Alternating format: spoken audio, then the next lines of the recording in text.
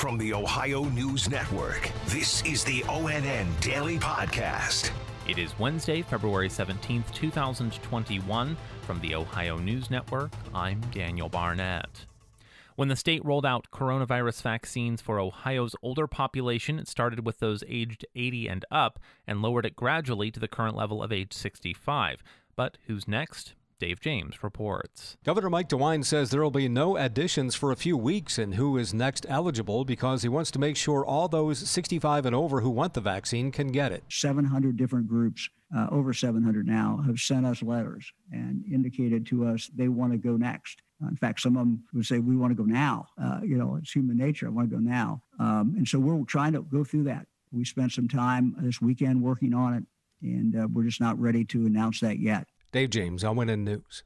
Governor Mike DeWine said yesterday that state officials continue to work through the logistics of opening a statewide online portal for scheduling vaccines. Kevin Landers has the latest. The governor says the state's online portal that would allow Ohioans to schedule their vaccinations online, that's still a few weeks away. He said that he hopes to have more updates on that. But the issue right now is providers are slow to input their information into the system. And until they do that, he says he doesn't want to go live with the portal yet because he wants to ensure a good customer outcome. From the State House, Kevin Landers. Many places in Ohio were in the low single digits this morning, a potentially dangerous situation. Carl Bachtel has more with Cleveland Clinic doctor Andrew Yoakum. Hypothermia begins with feeling cold and shivering. But as it progresses, people stop being able to shiver. They get confused and can start acting in bizarre ways. And eventually they can get to the point that they're unconscious. People can have cardiac issues. And then there's frostbite. Severe cases could lead to amputation. Cold just doesn't affect adults. We worry a lot about children, making sure that they have skin and their head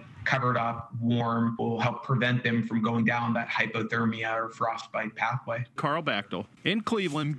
In Northeast Ohio, a man was killed yesterday when he drove into the back of a snowplow on Interstate 71. Lena Lai has more. More than 1,200 plow trucks across the state covering 7 million miles of Ohio's roads still dealing with the onslaught of snow. In Medina County, a 71-year-old man died when his truck hit a snowplow. And in the last 2 weeks alone, 11 ODOT plow trucks have been involved in crashes, while there were 8 in all of last winter. Lena Lai, 3 News.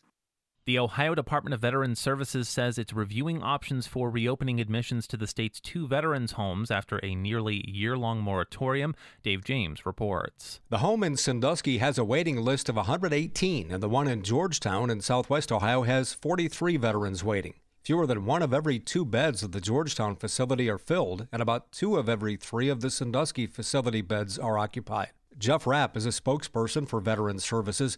He calls the decision to put admissions on hold a difficult one, but necessary to achieve maximum safety for veterans and staff. Dave James, ONN News. The body of a 34-year-old Northeast Ohio native who had been missing in Japan has been found. Russ Mitchell has the latest. Trevor Balint was last seen almost 2 weeks ago. Family members say his body was found on the Yokota U.S. Air Base, where he lived with his wife, who was a Defense Department employee. The cause and circumstances of his death are still under investigation. Balint is from the town of Hubbard. That's near the Youngstown area. I'm Russ Mitchell. And President Joe Biden continues to call for most Americans to receive another stimulus check and for an additional boost to low-wage earners. Tracy Townsend reports. In addition to proposing another stimulus check worth $1,400 a person, the president is also proposing a minimum wage hike to $15 an hour.